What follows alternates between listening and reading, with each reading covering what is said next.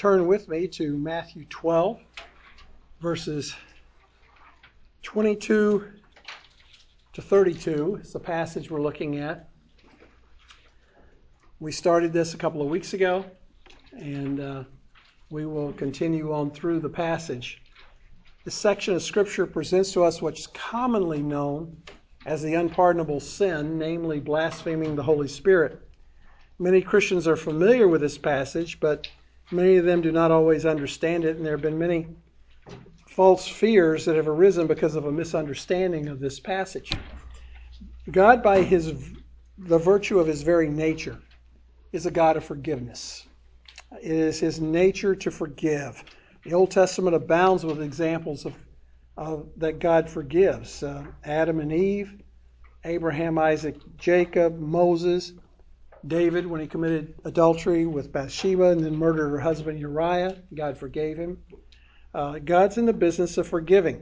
And so we should consider the fact that when Jesus says in this text that there is an unforgivable sin, that ought to be something that demands our clear attention and understanding. Because on the surface it may appear God is going against the very grain of his nature, unless we truly understand what he's saying. It doesn't really matter how severe the sin is, God can still forgive. And we saw that last time it isn't the volume of sin that's unforgivable any more than it's the kind of sin. So that tells us that the unpardonable sin is a very unique thing. And in no way does it violate the forgiving heart of God. And so some people come along and they say, well, then it must be that the unpardonable sin is a sin of rejecting Christ. But if the sin of rejecting Christ was unforgivable, none of us could have ever been forgiven. Because every one of us, to one degree or another, prior to our redemption, were Christ rejectors. So that is forgivable also. In the new covenant, the required condition for forgiveness is repentance and confession and faith in Jesus Christ. If that condition is met, even the greatest sin can be forgiven. If it's not, then the smallest sin will result in eternal judgment and eternal hell, because it's cosmic treason against a holy God. And just to give you a little hint as to why the Pharisees couldn't be forgiven, the reason they were beyond pardon was because they perceived themselves as being beyond the need for repentance. So beginning in verse 22, as we look at this passage, we see there are 5 segments in the final rejection of Jesus Christ. They are the action of Jesus in healing a man, the amazement of the crowd, the accusation by the Pharisees, the answer to his accusers, and the anathema he pronounced on his accusers. And some of this I'm just reviewing now. We looked at this last time. But verse 22, we see the action of Jesus in healing a man. It says, then a demon-possessed man who was blind and mute was brought to Jesus, and he healed him so that the mute man spoke and saw. Now, I don't think any of us are shocked by the fact that Jesus healed him, because he'd healed hundreds, perhaps even thousands of people with similar problems to this man during the time of his ministry. There's nothing particularly novel about the fact that he healed this man. His supernatural power could no longer be questioned, either by the common multitudes or by the more educated and skeptical religious leaders. But they were ambivalent about who he was. Even though they knew he was demonstrating supernatural power, they refused to believe in him. They refused to accept him as their Messiah because he didn't fit their preconceived perspective as to what the Messiah would be. And when this healing takes place, it's so spectacular that it sets off a reaction that triggers the whole issue of where he gets his power. So this man's brought to Jesus, who heals him, casts out the demon, and instantly, not only does he have spiritual deliverance from demonic control, but he has total wellness. He's blind, instantly he sees. He was mute, instantly he talks. If he was also deaf, which often accompanied muteness, then immediately he hears. So all of his faculties function as if there had never been a problem. And so that brings us then to our second element, which is the amazement of the crowd, verse 23. It says, all the crowds were astounded and were saying, can this man really be the son of David? It says they were astounded. The word here means to be totally astounded, to be beside yourself with astonishment. One lexicon described it as meaning to be come astounded to such a degree that it is to nearly lose one's mental composure. To put it in our vernacular today, we would say they were blown away. They just couldn't handle it. It was overwhelming. And they start asking one another the question, can this man really be the son of David? They're beginning to recognize that such miracles are possibly messianic signs. And when the Pharisees hear the question, they go into instant panic. They've got to stop the process and stop it fast. I mean, they can't let it go on further. The very suggestion that this man might be the Messiah, no matter how remote still in their thinking, they can't allow that to be introduced into their thinking. And they can't tolerate that. So that brings us to the next element, which is the accusation by the Pharisees. Verse 24. But when the Pharisees heard this, they said, this man does not cast out demons except by Beelzebul, the ruler of the demons. Pharisees heard what the people in the crowd were saying to one another, and they panicked. There's no way they could deny that Jesus had done an incredible miracle. And so the best they can come up with is that he cast out demons by the power of Beelzebul. Now think about this. This is a monumental apologetic for the life of Christ when his enemies hated him so much that the most they could do, they couldn't do anything but conclude that what he did was done with supernatural power. So they have to defend the fact that he's supernatural, but they say he cast out demons by Beelzebul, the ruler of the demons. So they're saying Satan is in him. They have ascribed to him as being satanic. They recognize the supernatural character of what he does, and they only have two options. One, he's of God, or second, he's of Satan, and they opt for Satan. So watch how Jesus deals with that and destroys their stupid accusation in his answer, verses 25 to 30. And knowing their thoughts, he said to them, any kingdom divided against itself is laid waste, and any city or house divided against itself will not stand. And if Satan cast out Satan, he is divided against himself. How then will his kingdom stand? And if I by Beelzebul cast out demons, by whom do your sons cast them out? For this reason they will be your judges. But if I cast out demons by the Spirit of God, then the kingdom of God has come upon you. Or how can anyone enter the strong man's house and carry off his property unless he first binds the strong man? And then he will plunder his house. He who is not with me is against me, and he who does not gather with me scatters. And Jesus answers their accusation by telling them there's three things that are wrong with it. It was absurd, it was prejudiced, and it was rebellious. And we looked, first of all, at that the accusation was absurd. He says to them, any kingdom divided against itself is laid waste, and any city or house divided against itself will not stand. That's what we call a truism. It's axiomatic. A kingdom divided against itself is going to fall. A house divided against itself is going to fall. A city divided against itself is going to fall. You can't have chaos in a house or city or nation without the whole thing begin to fall apart. And so a kingdom divided against itself cannot stand. And then he makes the application in verse 26.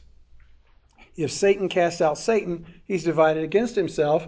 How will his kingdom stand? In other words, do you guys think Satan is so stupid he's going to destroy his own kingdom? That is, he's going to have all the demons casting each other out and defeating their own purpose. So your conclusion is absurd and asinine. Now, follow his reasoning here. He did deeds that could only be explained as supernatural. Since even his critics knew that, they had one of two choices. Either he did them by the power of Satan or the power of God. They chose the power of Satan. So Jesus says that's absurd. So what alternative is left? By their own stupidity, they're forced into the very obvious truth that what he does by the power of God. He's putting them in a corner with their own words. Satan's not going to go around trying to destroy his own work. But Jesus spent all his ministry casting out Satan. If he's doing that by the power of Satan, then Satan's destroying his own kingdom, and that certainly is not his goal. So Satan's not going to go around casting out his demons, defeating his system. Therefore, if Jesus is doing this and it's the flow of life in his ministry, you can be sure he's not of Satan. So the Pharisees' accusation was absurd. Second, we saw that it is prejudice. Verse 27, and if I by Beelzebul cast out demons, by whom do your sons cast them out? For this reason they will be your judges. What does he mean? In other words, he's saying, well, let's suppose that for a moment you're right. But don't your sons do the same things? So if they do the same thing, by whose power do they do it? He's referring to the sons. Your sons is a reference to the disciples of the Pharisees. There were certain people who sat at the feet of the Pharisees to learn their system, their legalism, their approach to life, and they became known as the sons of the Pharisees, or the disciples of the Pharisees. And among those groups of the sons of the Pharisees, there were those who were involved in exorcisms. And there's a group of 7 of them discussed in Acts 19 who even tried to invoke Jesus' name in the process of their attempt to cast out a demon from a man. And Jesus' point here in Matthew 12 is, hey guys, you've got your own sons trying to do the same thing. Why would you say I do it by the power of Satan unless you're just totally and utterly prejudiced against me? Because when they do it and it's not legitimate, you ascribe it to God. When I do it and the evidence is irrefutable, you ascribe it to Satan. It's the same activity on the surface, it just shows how prejudiced you are against me. And that is the heart of the matter in dealing with Jesus Christ. People do not reject Jesus Christ because there's a lack of evidence that he is God. They reject him because they're biased against him. And they're biased for the most part because men love darkness rather than light. Why? Because their deeds are evil. They don't want the intimidation that Christ brings into their sinful life. And in their prejudice, instead of being open to receive him, they push him away. And in doing that, they have to conclude absurd and prejudiced things about him. And then he takes it a step further and he says, you do realize that your sons will be your judges in that argument, don't you? Let's bring them in and ask them a simple question. By whose power do you cast out demons, God or Satan? Now, what's the obvious answer that these exorcists would say? They would say they did it by God's power. If they say they did it by the power of Satan, they betray the whole system. They would condemn themselves. But on the other hand, if they said they did it by the power of God, they would be affirming that Jesus must also be doing it by the power of God. So Jesus has caught them in their own argument, and all it does is reveal they were prejudiced and biased against him. Well, there's a third aspect to their argument that Jesus' answer reveals, and this is where we stopped last time 2 weeks ago, and that is that the accusation was rebellious. The accusation was rebellious. Look at verses 28 to 30. But if I cast out demons by the Spirit of God, then the kingdom of God has come upon you. Or how can anyone enter the strong man's house and carry off his property unless he first binds the strong man? And then he will plunder his house. He who is not with me is against me, and he who does not gather with me scatters. This is the climax. He says, not only is your accusation absurd and biased and inconsistent, but it shows your rebellion against the kingdom. You see, the truth is that he does cast out demons by the Spirit of God, right? Anything else would be absurd. So we know it's God's power. In his incarnation as a servant, Jesus restricted the use of his own prerogatives. He obeyed the Father's will and was energized by the Holy Spirit. So he's casting out demons by the power of the Holy Spirit. So now he says, if I cast out demons by the Spirit of God. Now you might be wondering, why does he say that? Why does he say, if I do this by the Spirit's power? Because by the time you get to verse 28 in the conversation, that's the only remaining alternative. He has eliminated the other alternative that he does it by the power of Satan.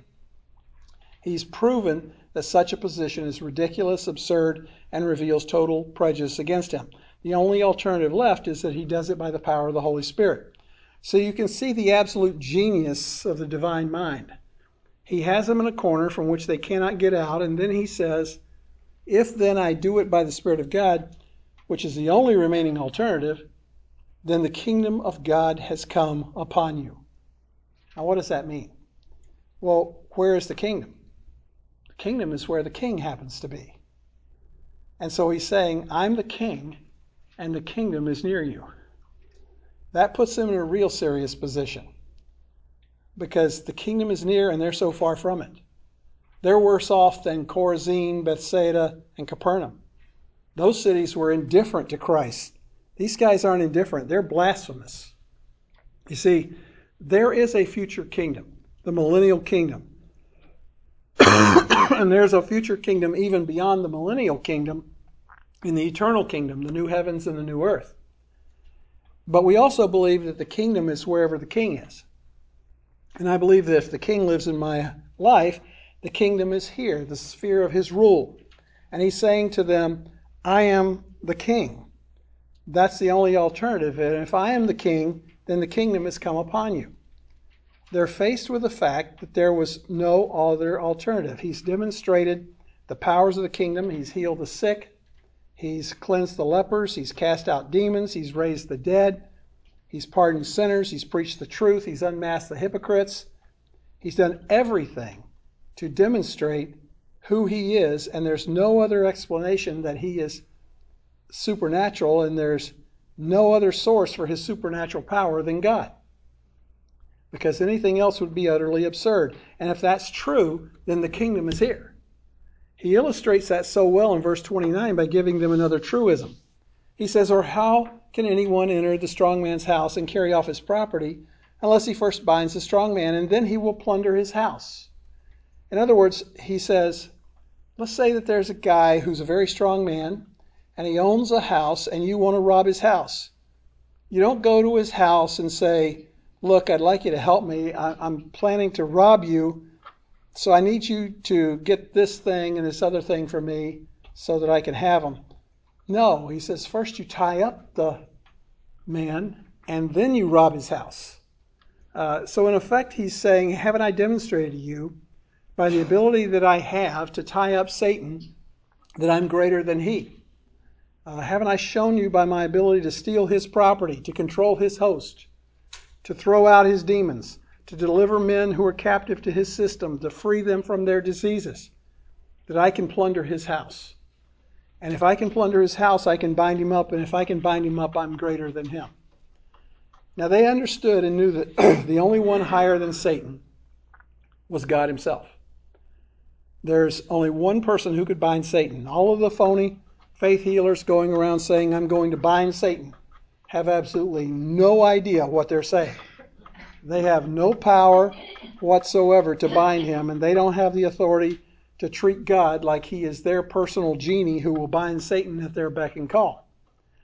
In Revelation 20, at the beginning of the millennial kingdom, God sends one of his mighty angels to bind Satan in the pit for 1,000 years.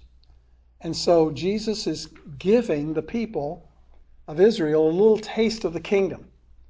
If you need any greater demonstration that Christ can bind Satan in the millennium than this, then you're not looking very closely. He proves he can tie him up. How? Because he can plunder his house. He can steal men who are captive to his system. He can deliver the demons out of them. He can control that whole operation. Do you remember the demon-possessed man in the land of Gadarenes that we studied about in chapter 8? In Mark's account of that incident, it tells us that Jesus asked the demon his name. What was his answer? My name is Legion, for we are many. Now, a Roman legion was anywhere from 3,000 to 6,000 soldiers. And that's with just a word, Jesus was able to deliver that man from their control instantaneously. He had control over the demons. He had control over the men who were captive to the demons. He could plunder Satan's house anytime he wanted. That is the essence of Colossians 1:13, that tells us that Christ is the one who rescued us from the authority of darkness and transferred us to the kingdom of the Son of his love. He has power over that dominion. He has power over that world. And if that is true, then he must be the one who he claimed to be. And so Christ entered into Satan's house, tied him up, and stole his property. And he's still doing that, by the way. You see, At one time, we were all Satan's property, weren't we? We were children of wrath. We were just like the Jews in John 8. We were of our father, the devil, and we wanted to do the desires of our father. We belonged to him. We were ruled by the prince of the power of the air, Ephesians 2:2, and he took us out of Satan's hand and delivered us just as he delivered that man on that day here in our text. Jesus has already demonstrated his power over Satan in Matthew 4 and his temptation, and this is just a reaffirmation of that. You know, in Luke 10, the Lord talks about having total power over Satan. He gave authority over demonic spirits to 70 of his disciples and sent them out. When they came back, they were rejoicing that they had authority over the demons in Jesus' name, and he said, his response was, "I was watching Satan fall from heaven like lightning." Jesus had already begun to tie Satan up, to overthrow his kingdom, something he will do fully in the millennial kingdom and throughout eternity when he binds him for 1,000 years, and he lets him loose for a little while, and then he casts him into the pit of fire.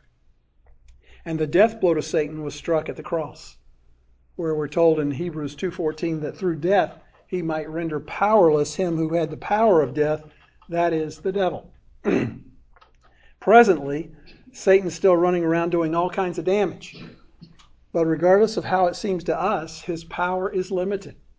His doom is sealed. His time is short. So what is Jesus saying? He's saying, listen, I'm the king. I've proven it by my ability to control Satan's dominion.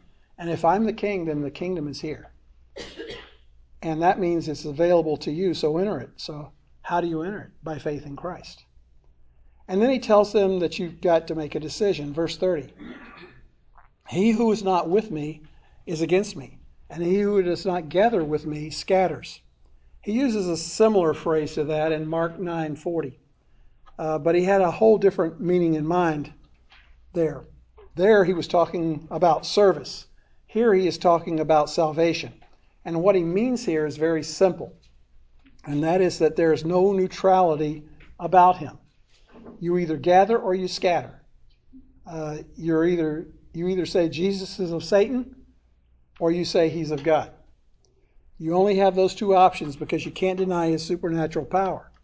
And if you say that you want to say he's of Satan, then you just said an absurdity. And you've revealed your prejudice because he went about doing good things and delivering people from Satan. And why would you say of him that he's satanic when you will say of others who do the same thing that they're not? You're prejudiced and you're absurd, and you reveal that at the bottom of it, you're rebelling against the reality that the kingdom is here. There's nothing anyone can do with Jesus Christ except to affirm that he is who he claimed to be. There is no middle ground. No one can simply say, well, he's a nice man, a good teacher, a moral fellow, a great prophet, a great religious leader. He's either of Satan or he's of God. And if you don't want to stand with the absurd, biased, rebellious Pharisees, you're left with the fact that he's of God. You can bring the whole thing down to this. You're either with him or you're against him. It's that simple. And once you've made that decision, then it affects how you operate. You will either gather with him in the kingdom or you will scatter away from the kingdom. So verse 30 deals with your personal relationship and your effect on others. You're either a part of drawing men into his kingdom or a part of sending them away. Well, after telling them that the kingdom has come upon them, and if they're not with him, they're scattering people away from the kingdom, he then pronounces an anathema, a curse upon them, and that brings us to verses 31 and 32. The anathema. Therefore I say to you, any sin and blasphemy shall be forgiven people, but the blasphemy against the Spirit shall not be forgiven. And whoever speaks a word against the Son of Man, it shall be forgiven him. But whoever speaks against the Holy Spirit, it shall not be forgiven him, either in this age or in the age to come. Few passages have been more misinterpreted and misunderstood than these two verses. Because of their extreme seriousness and finality, it's critical to understand them correctly. So I hope we can get some good understanding of it as we look at its simplicity in the context of this chapter. Jesus begins by saying, "Therefore I say to you, any sin and blasphemy shall be forgiven people." Now stop there. That's a very simple statement. Although blasphemy is a sin, in a sense, they're distinct. In this passage, the two are treated separately, with blasphemy representing the most extreme form of sin. Sin represents the overall category of evil deeds, immoral acts, ungodly thoughts, attitudes, and actions. Blasphemy is the unique sin of consciously speaking evil against God, of saying things about God that are not true about Him, of speaking of God in a derogatory manner. That is blasphemy. It's a defiant irreverence. It is to speak evil of holy God. Now, Jesus begins by saying all that any kind of sin or blasphemy is forgivable. That's what the word any means. It's a Greek word which means every kind of, or all sorts of, every, all. He says any sin and blasphemy shall be forgiven people. Now, if he stopped there, it would sound like a statement of universalism, that all sins will be forgiven and thus everyone would go to heaven. Or you could interpret it to mean that there's no such thing as the unpardonable sin. But we know from other scriptures that there are conditions to the forgiveness of sin. And we definitely see that there is a condition to it, because the rest of the verse says, "But the blasphemy against the Spirit shall not be forgiven." So there's one sin that God will not forgive. So this is not a universalist statement that no matter what you do or what you think or what you believe, ultimately all manner of sin and blasphemy will be forgiven. It's not that at all. It will be forgiven when the conditions are met, and the condition forgiveness of sin is very clearly given in the New Testament as repentance towards God and faith in our Lord Jesus Christ. And when you confess your sin and turn away from your sin to Christ in faith, believing and receiving Him as Savior, then God will forgive, and He'll forgive you all your sin and all your blasphemy. The classic illustration of this is the Apostle Paul, who said that of himself in 1 Timothy 1, 13 to 15. He says, "Even though I was formerly a blasphemer and a persecutor and a violent aggressor, yet I was shown mercy because I acted ignorantly in unbelief. And the grace of our Lord was more than abundant with the faith and love which are in Christ Jesus." It's a trustworthy saying and deserving full acceptance that Christ Jesus has come into the world to save sinners, among whom I am foremost. So he says, I was the worst of sinners. I was a blasphemer. I spoke evil against God, and yet I was forgiven. Yes, all manner of sin and blasphemy is forgivable. God is in the business of forgiving sin. You can go back to the Old Testament. You can read Psalm 32:5, where David says, "I acknowledged my sin to you. My iniquity I did not cover up. I said, I will confess my transgressions to Yahweh, and you forgave the iniquity of my sin." Or Psalm 103:12, where he says, "As far as the east is from the west, so far He has removed our transgressions from us." And the prophet Micah, who says in Micah 7:18 and 19, "Who is a God like you, who forgives iniquity and passes over the transgression of the remnant of His inheritance? He does not hold fast to His anger forever, because He delights in loving kindness. He will again have compassion on us. He will subdue our iniquities, and you will cast all their sins into the depths of the sea." We find the same thought in Isaiah 43:25, where God says, "I, even I, am the one who wipes out your transgressions for my own sake, and I will not remember your sins." We find the same thing in the New Testament. 1 John 1:9, "If we confess our sins, He's faithful and righteous to forgive our sins and cleanse us from all unrighteousness." Again and again and again, that is the message. Forgiveness, forgiveness, forgiveness. And God will graciously forgive any sin, including the sin of blasphemy. May I add a footnote that even when a Christian blasphemes God, it is forgivable. You say, would a Christian blaspheme God? We do it all the time. All the time. Anytime you think a thought or say a word that speaks against God, you've blasphemed. You've spoken evil of His name. For example, if you say, "God, that wasn't fair," that's blaspheming Him. Or if you ever say to God, you say, God, you say you'll meet my needs, but you haven't met my needs. You're not telling me the truth. That's blasphemy. But I believe God will forgive that sin in the life of a Christian, and I think there's reason to believe that. Look with me at Colossians 3 for a moment. Colossians 3. Beginning in verse 3, it tells us, "For you died, and your life has been hidden with Christ in God." And that, of course, is talking about our salvation. We're dead as far as our old life is concerned. We're dead as far as being responsible to face the penalty of the law. We're dead in the past life, alive in the new life. Our life is secure with Christ in God. Verse 4 says, "When Christ, who is our life, is manifested, then you also will be manifested with him in glory." So now we're living the Christ life. We're redeemed. And now that we're redeemed, now that we are risen with Christ, we have a heavenly identification, and so we should, verse 5, kill certain sins in our lives. Therefore, consider the members of your earthly body as dead to spiritual immorality, impurity, passion, evil, desire, and greed, which is idolatry. And you get down to verse 8, and he says, "But now you also lay them all aside, wrath, anger, malice, slander, and abusive speech from your mouth." Do you see that word slander? It is the Greek word blasphemia. Blasphemy. Blasphemy is to slander someone's character. You can blaspheme God or you can blaspheme another human being.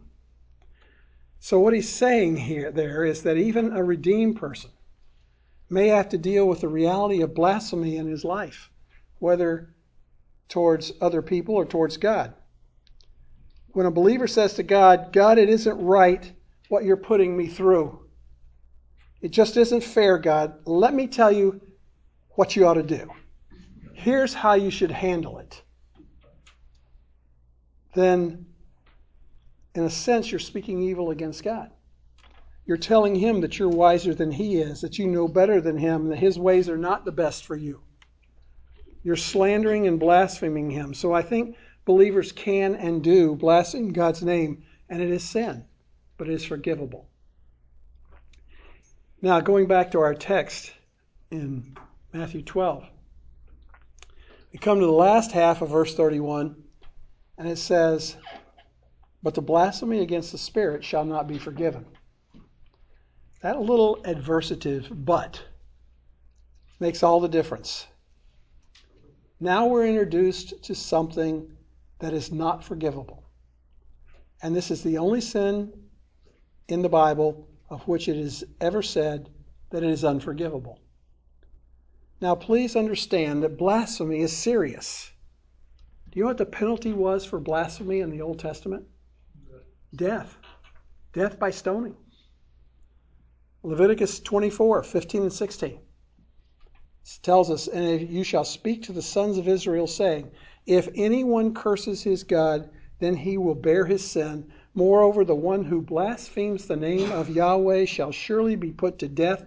All the congregation shall certainly stone him. The sojourner as well as the native, when he blasphemes the name, shall be put to death." If anyone cursed the name of God, they were to be stoned to death. God takes that seriously. You know that this same sin is mentioned back in the Old Testament as being unforgivable? All the way back in Numbers 15, verses 30 and 31.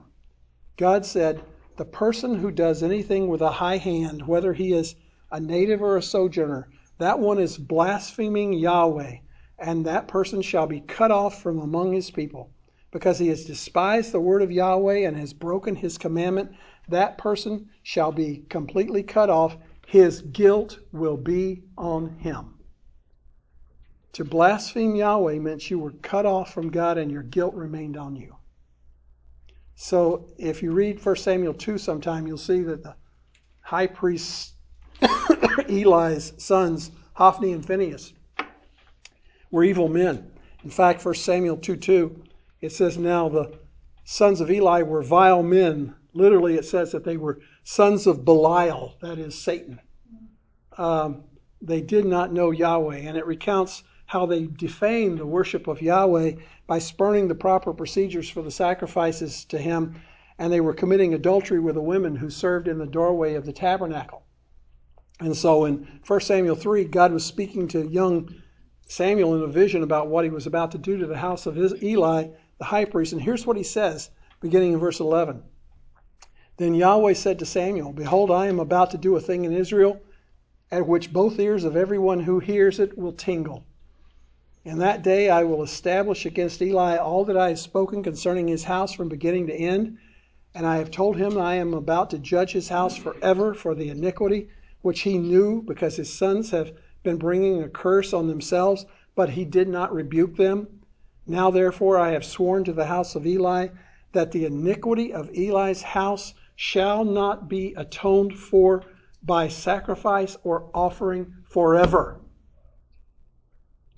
Now theologians have debated what the exact sin of Eli's sons, Hophni and Phinehas, was.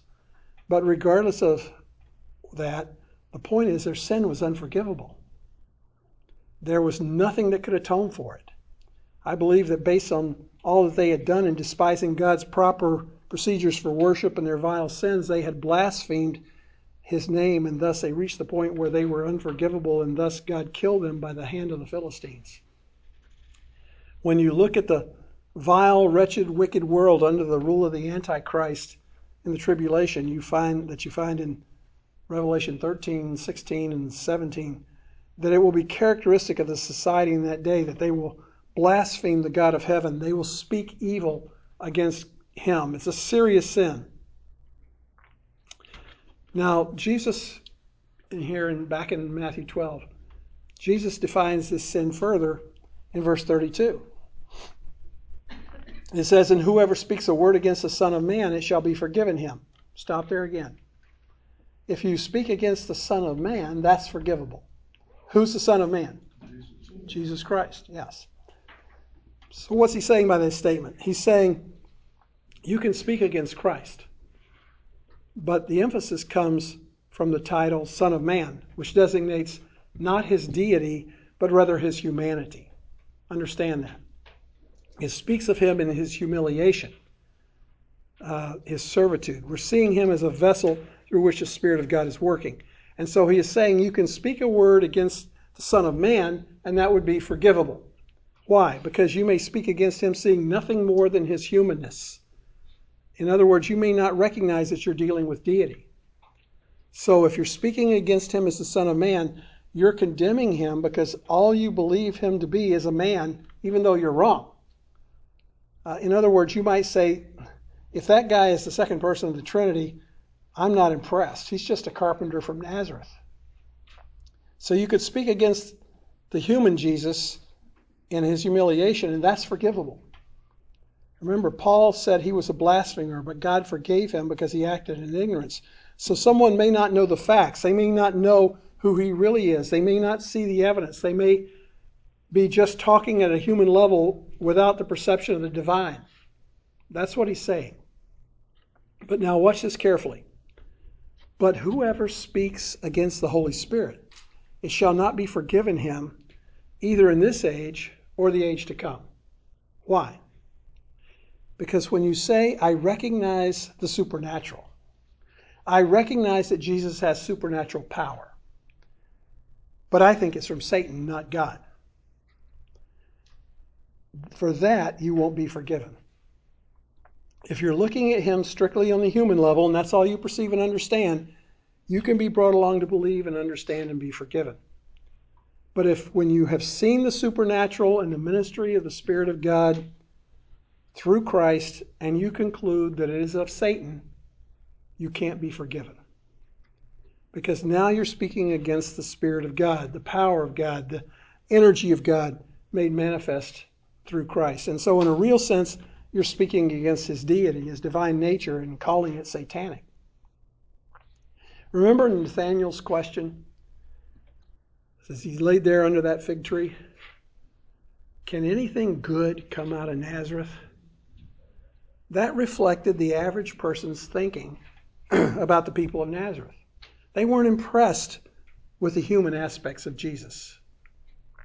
But that's a far cry from saying, yes, we've seen his supernatural power. We've seen his miracles. We've heard his teaching. We've seen him cast out demons. And our conclusion is that power is satanic. That is unforgivable. Why? Listen carefully. Forgiveness is based on repentance and faith in Christ, right? Now, if they concluded that Christ was filled with Satan, they certainly weren't going to listen to his message about repentance and place their faith in him. The reason they can never be forgiven is because they never would believe.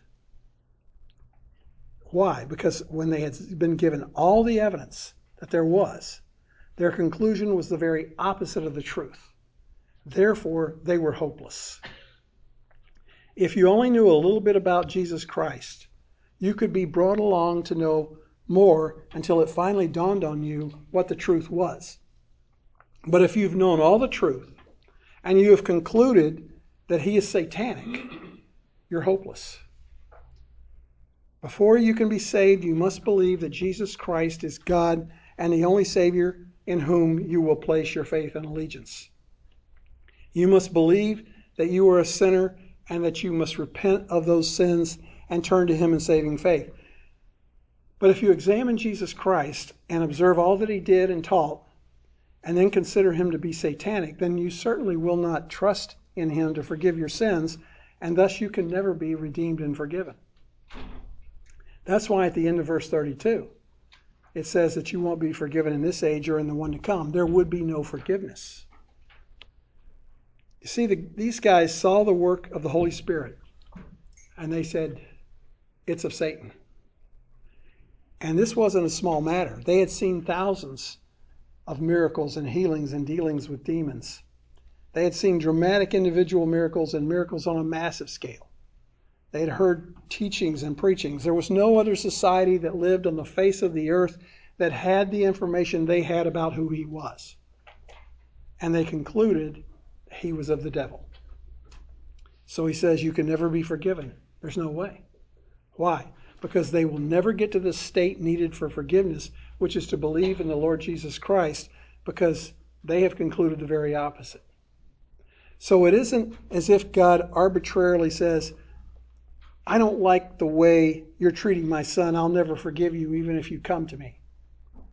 No, what he's saying is you've seen all the evidence, all of the proof, yet you concluded that my son is satanic.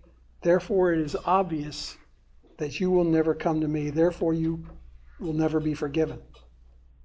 In the face of every possible evidence of Jesus' messiahship and deity, they said no. God could do nothing more for them, and they would therefore remain eternally unforgiven. Listen to what Bible scholar William Hendrickson has to say about this. He writes, quote, for penitence, they substitute hardening. For confession, plotting. Thus, by means of their own criminal and completely inexcusable callousness, they are dooming themselves. Their sin is unpardonable because they are unwilling to tread the path that leads to pardon. For a thief, an adulterer, and a murderer, there's hope. The message of the gospel may cause him to cry out, "O God, be merciful to me, the sinner." But when a man has become hardened, so that he has made up his mind not to pay attention to the Spirit, he has placed himself on the road that leads to perdition. End quote. So they did it to themselves, and because they hardened their hearts against the obvious truth, their unbelief became a permanent, unpardonable condition. God judicially abandons them in their own state of unbelief, and they're permanently condemned without any hope of ever repenting. Let me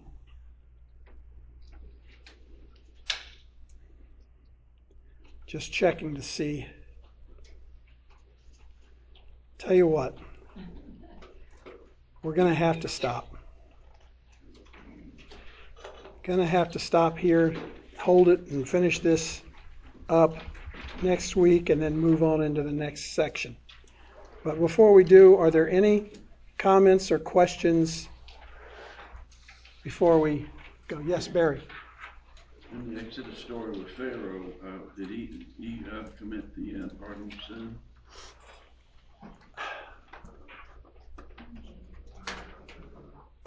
I don't know that there's enough evidence in the text to say so.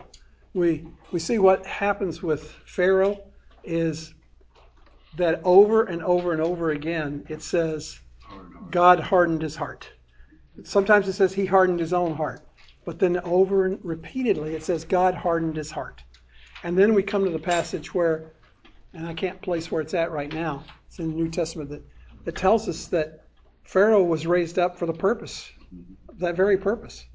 I mean, think about it. Here's a man who God designed and had born specifically for that purpose.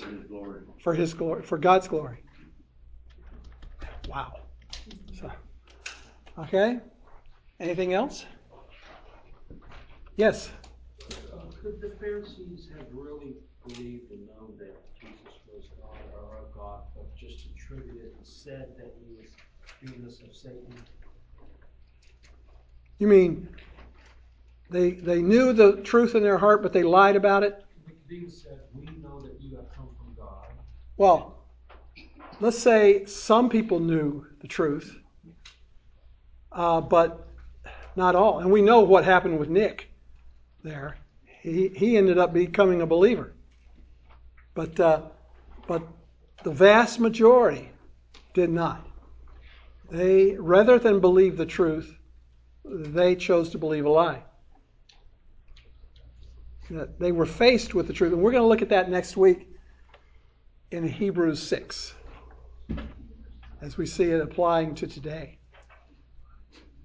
Hebrews 6. Okay? Anything else? Yes?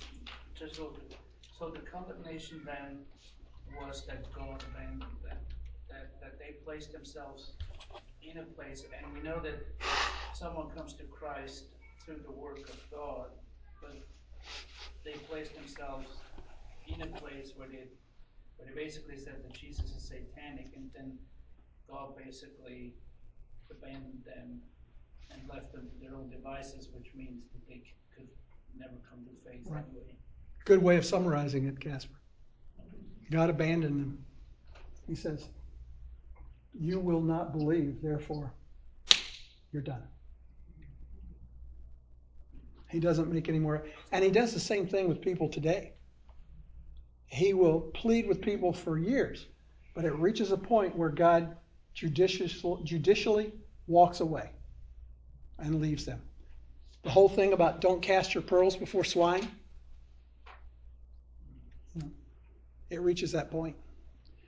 We as humans don't know what point that is, but God does. Okay. Yes, ma'am. Does the same principle apply to like nations? The same principle apply to nations? Well, there's only one nation that God ever called and made his own. The rest of the nations he has chosen to bless or not bless, and the basis of that is how they responded to his chosen people. And the further away they get from blessing his chosen people, the less blessing he puts on that nation. And he just, but all the nations other than his own nation are controlled by what? Demonic forces. So, and that includes us. Okay? All right. Well, let's close with prayer and be dismissed. Father, thank you for your word. These are hard truths, hard to understand sometimes. And Lord, have an impact in our lives as we think about family members, friends, and others who claim to know and understand the truth about Jesus Christ and yet refuse to believe and perhaps even blaspheme Jesus himself. Lord, we don't know their hearts, but you do. And you know whether or not they are savable. We don't know.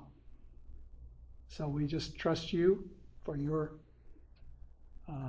sovereign control in their lives In the meantime, Lord, we keep calling them to repentance and faith. Now bless us as we go into the worship service. Encourage us through your word as we sing and rejoice together about our Savior and Lord Jesus Christ, in whose name we pray. Amen.